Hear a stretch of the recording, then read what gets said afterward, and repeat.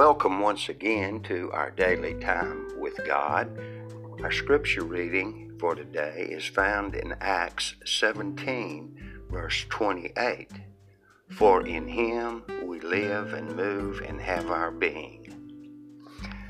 When life gets heavy, humor lightens the load. I've heard, for example, that in Russia, peasant farmers enjoy telling this story. A commissar came to a farmer one day and inquired about the year's potato crop. "Oh, it was wonderful," replied the farmer. Good, said the officials. "Just how big was it?" "Oh, it was so big, it reached up to the very foot of God." The commissar's countenance changed. With a scowl, he said, "But comrade, this is a communist state, and we are atheists. You must not forget there is no God." "That's right, Commissar. That's what I mean. No God, no potatoes." A deep truth lies hidden in this humorous tale. God is the source of all things, whether we admit it or not.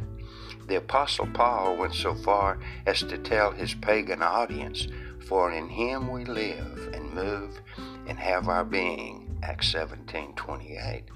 And he focused the great creating and sustaining work of God in the person of his Son, Jesus Christ, Colossians 1:16 through 18. Without him, we could not draw a single breath. Our bodies could not function, and we have no provision for our daily sustenance. Atheists may have convinced themselves that God does not exist, yet we, who are his children through faith in his Son, know otherwise. But do we show it by the way we live? That is the key question. Each day we must depend on him so that we recognize every blessing as coming from his gracious hand. However long the chain of secondary causes, the first link is always in God's hand. For in him we live and move and have our being. Acts 17:28. Thank you again for listening to our daily time with God. Be encouraged and edified. And if you are, please like and share it with your friends and neighbors.